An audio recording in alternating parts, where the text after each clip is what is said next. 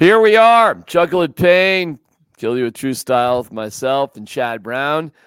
Nate will be back next week. He's just had some stuff going on, so we wish him the best, and we look forward to a President's Day return.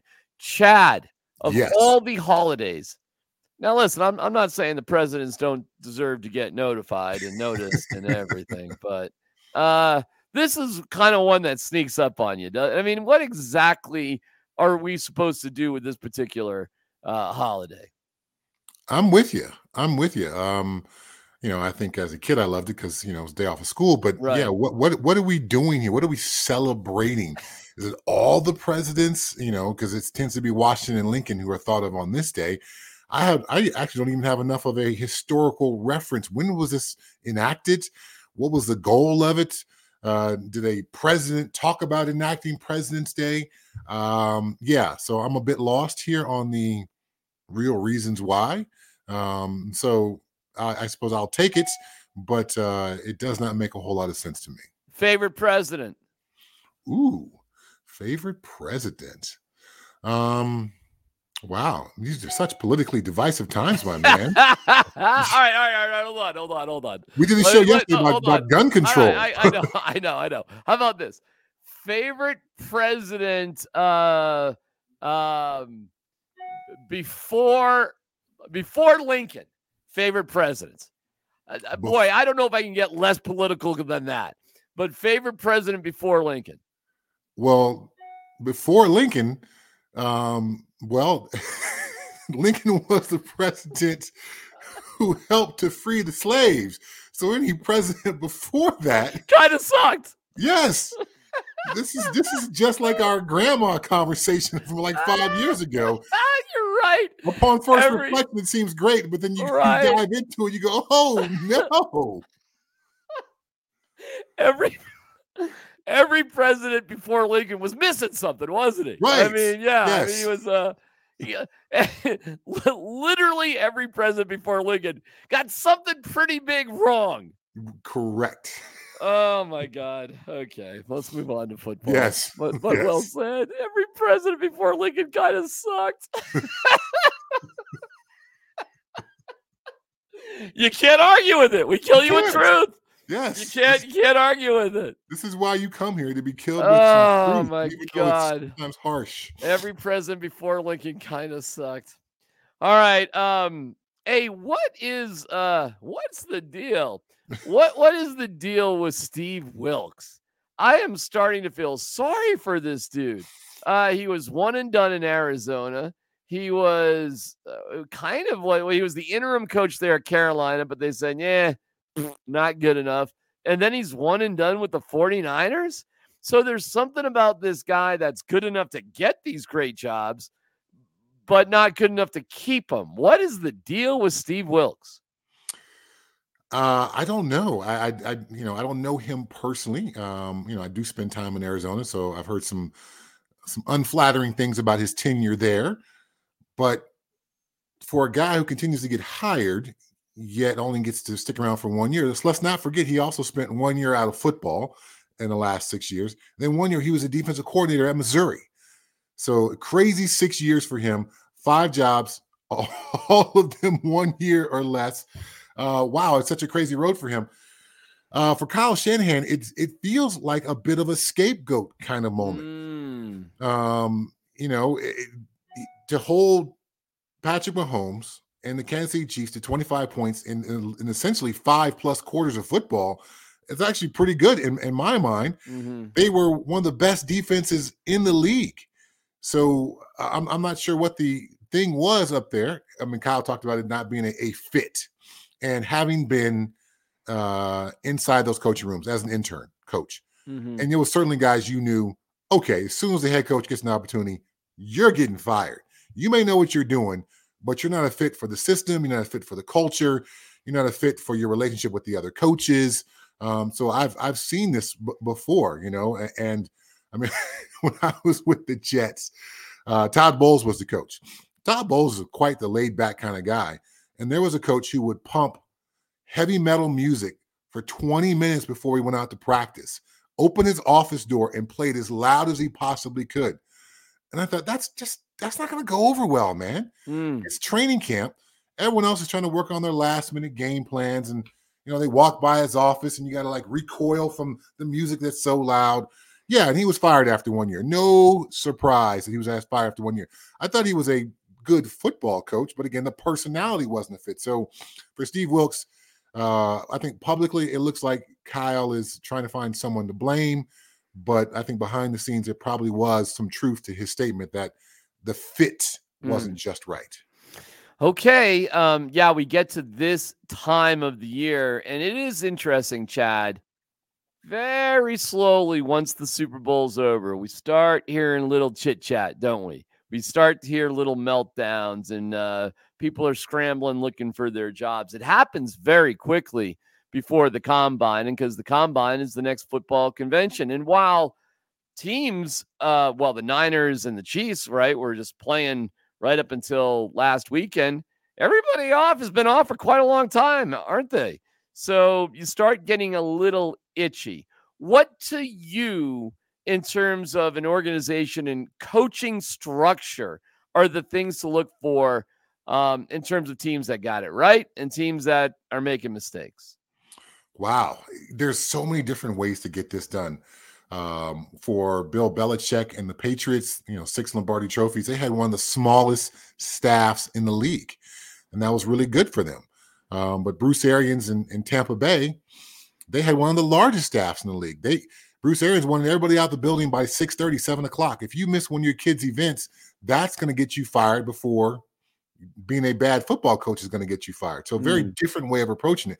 They had the biggest staff in the league because they wanted to share the workload versus Belichick, who wanted to have everything so insular and have a very small staff, and guys had to wear multiple hats. So there's more than one way to win a Super Bowl championship from a coaching perspective.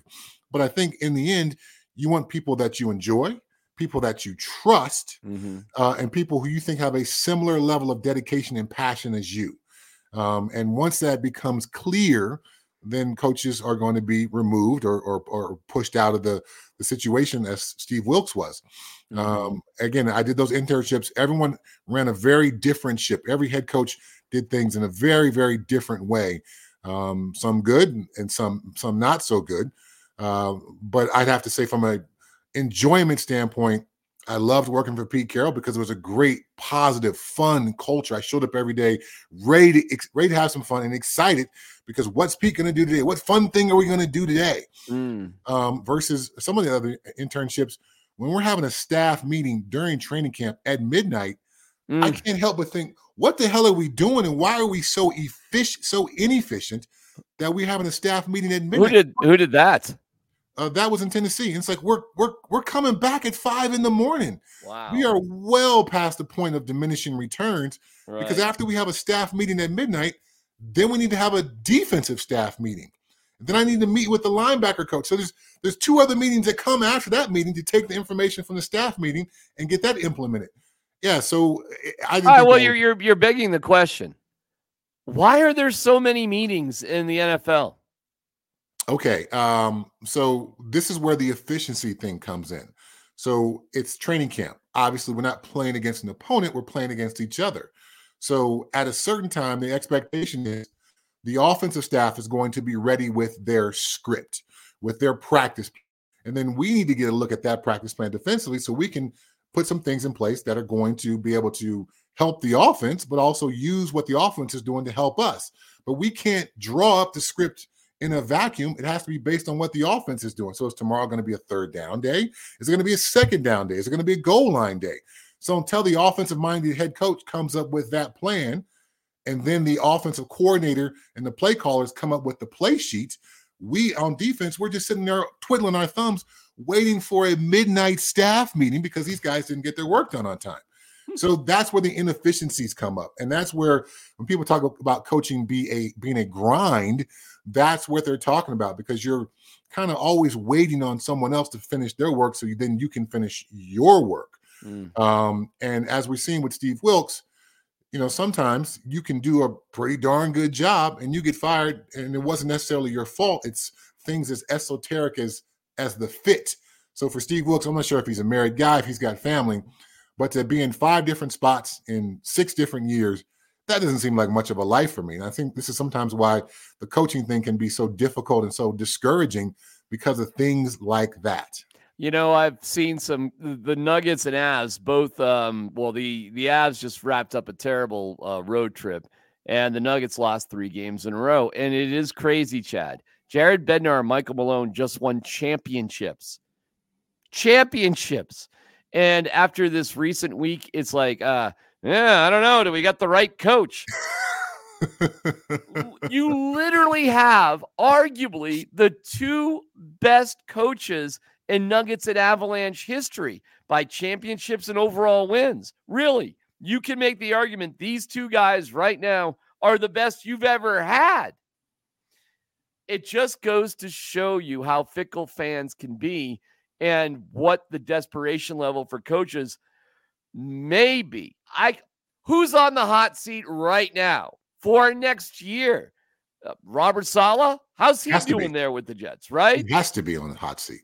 Is he the number 1 guy? I mean, the Jets have missed the playoffs 13 years in a row. You just had that article about the most dysfunctional franchise connected to, Nathaniel Hackett, but also Robert Saleh. Is he it? And the season is, we haven't even started the new year. All right. Is Robert Saleh on the hot seat right now? Yes, absolutely. He's on the hot seat. He goes into this offseason knowing if things do not go well, if he does not reach the playoffs, then he's going to be fired. This is what bad organizations do. They allow people who come in who may not be prepared. They allow that dysfunction to run throughout the entire organization, and then they make a reactionary move, and then they start that same process over again. So the best organizations, they have stability.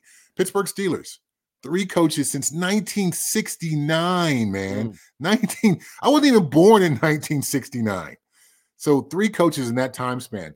And all those guys have. Notice I didn't say anything right there. Yes. Go ahead. Keep going. All 3 of those coaches have hoisted Lombardi trophies. All 3 of those coaches have been incredibly successful. 2 of them are in the Hall of Fame.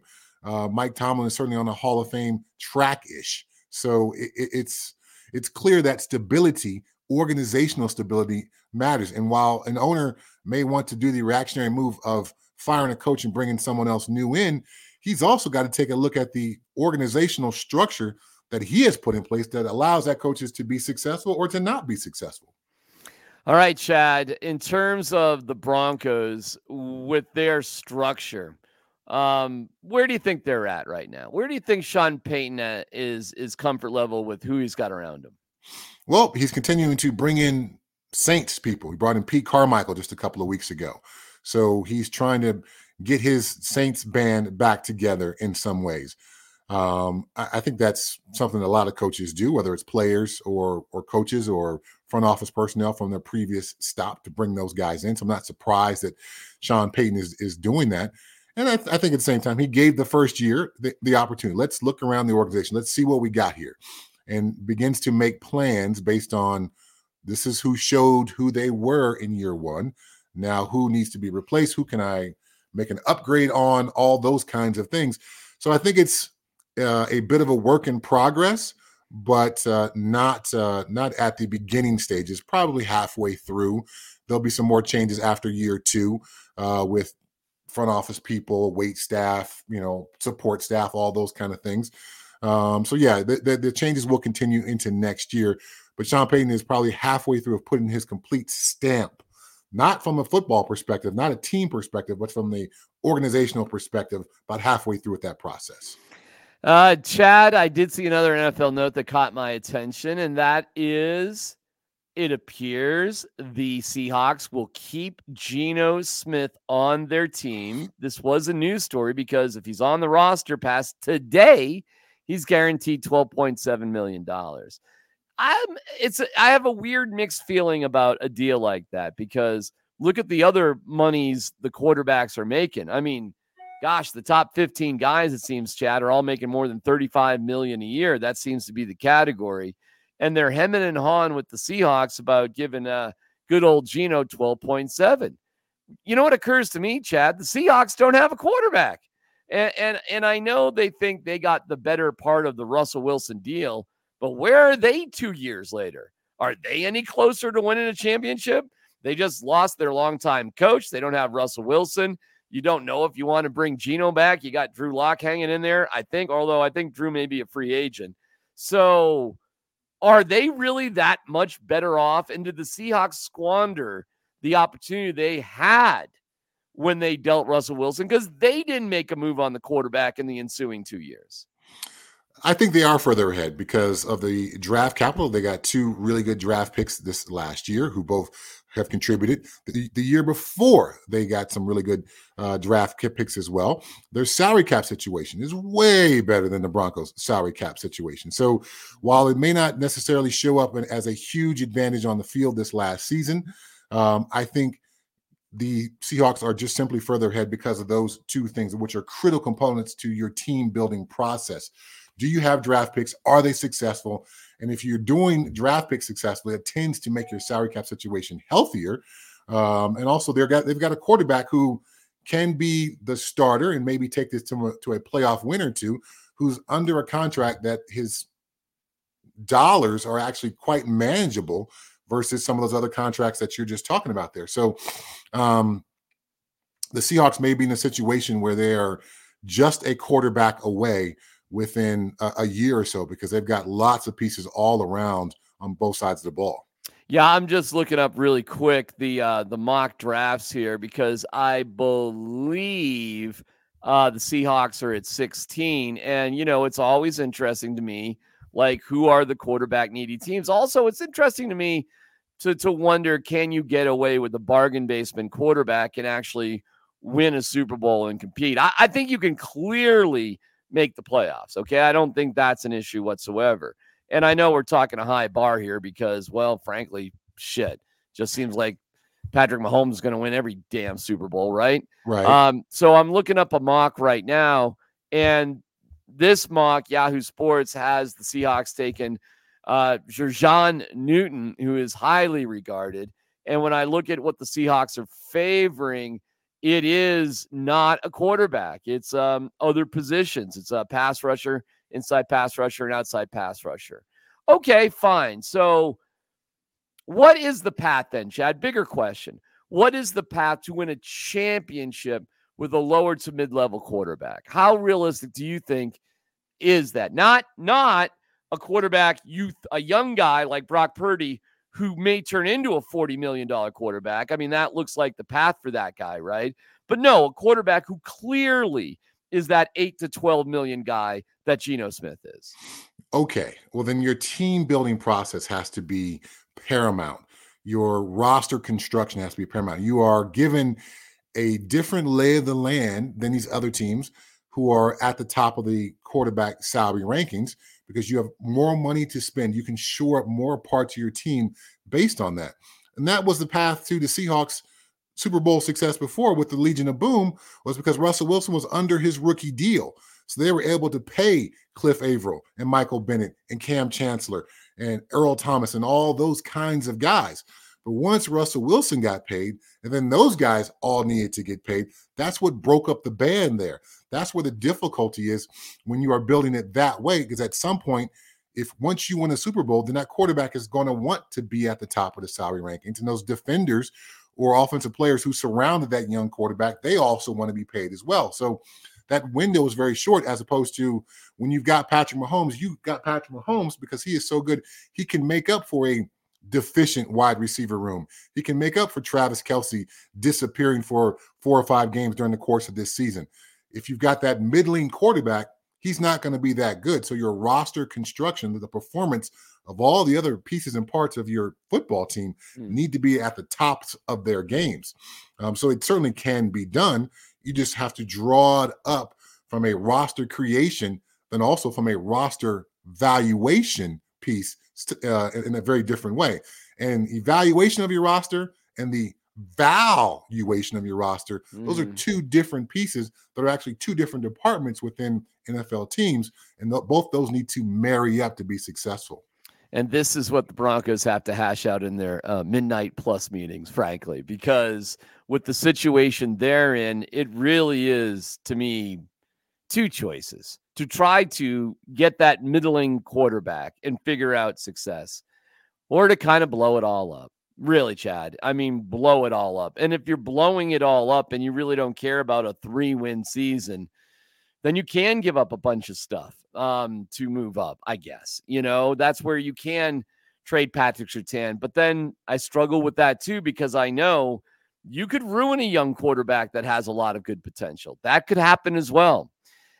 Man, it was a crazy all or nothing move for Russell Wilson, wasn't it, Chad? And you have to pay the piper for not doing a deal with Brock Osweiler, for not getting Peyton Manning to play his 5th year, for not drafting Josh Allen, taking Bradley Chubb, and I'll say, frankly, for taking a cornerback instead of a quarterback when you took Surtain over Fields. It is crazy.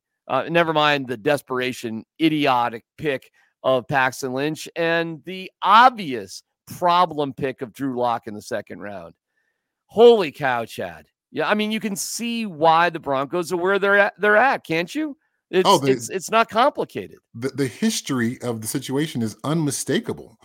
And when you continue to make those kinds of moves at the quarterback position, you're going to end up in a situation that you're in right now. You became so quarterback desperate. You made a move for a player that was declining.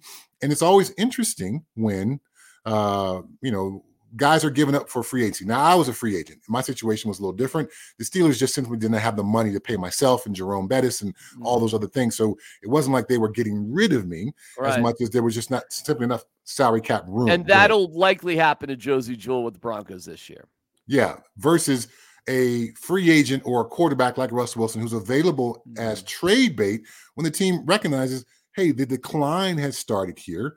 We can maximize our return on a declining asset. So that's what the Seahawks were able to do. The Broncos, being incredibly quarterback desperate because of all that list of things you just ran down there, felt they needed to make a move. George Paton, you don't become the GM to a new organization and decide you want to go quietly into the night. You need to make a big splash move. Well, it turns out, because the Herschel Walker trade will always go down as the worst trade in NFL history, you don't get that title, but you get the 2nd or 3rd worst trade of all time. And then with this contract and the dead cap hit the Broncos are facing, this contract has to go down as a top 3 worst contract of all time. So this is what quarterback desperation does to you when you have the opportunity to draft a Josh Allen, to do other things in the draft where your mistake may be a draft pick, but it is not going to have the massive salary cap ramifications that a free agent or a trade deal would have. That's the better way, the more wiser way to go, and the more way that you can protect your organization into the future. All right, great stuff as always. We'll be back at it on President's Day. We don't take that holiday seriously at all. You get after it. No, we'll get after it on Monday. And just remember, every president before Lincoln kind of sucked. Yeah, a little bit. See you, Chad. See you, man.